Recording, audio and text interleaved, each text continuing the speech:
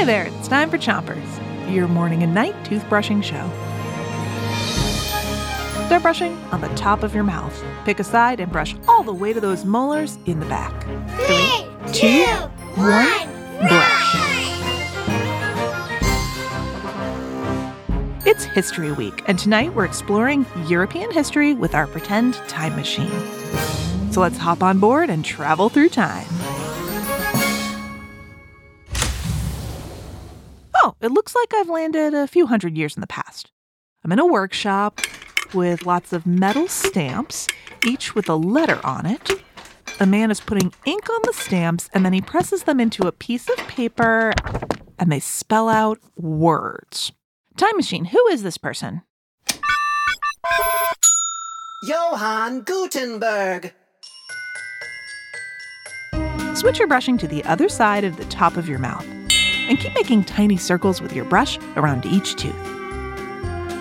Johann Gutenberg brought the printing press to Europe. Before the printing press, books in Europe were written by hand.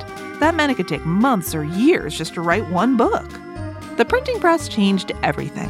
Thanks to the printing press, books became faster and cheaper to make, and that meant new ideas could be shared to more people more quickly. And it made it easier to teach and learn. Switch your brushing to the bottom of your mouth. Then keep on brushing. Here's your next travel through time. Whoops! Oh, we should be quiet. We're in a laboratory. There are bottles and notebooks and experiments going on everywhere.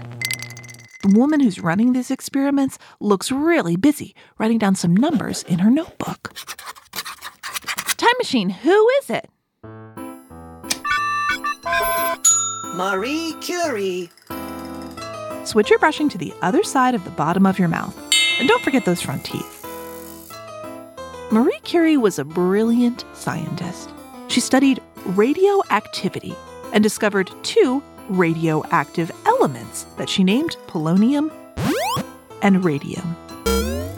She used polonium and radium to create new medical treatments. Today, we use radioactivity in many ways to help treat diseases, but also to make electricity. Because of her great scientific work, Marie Curie received 2 Nobel Prizes. That's an award given to brilliant scientists.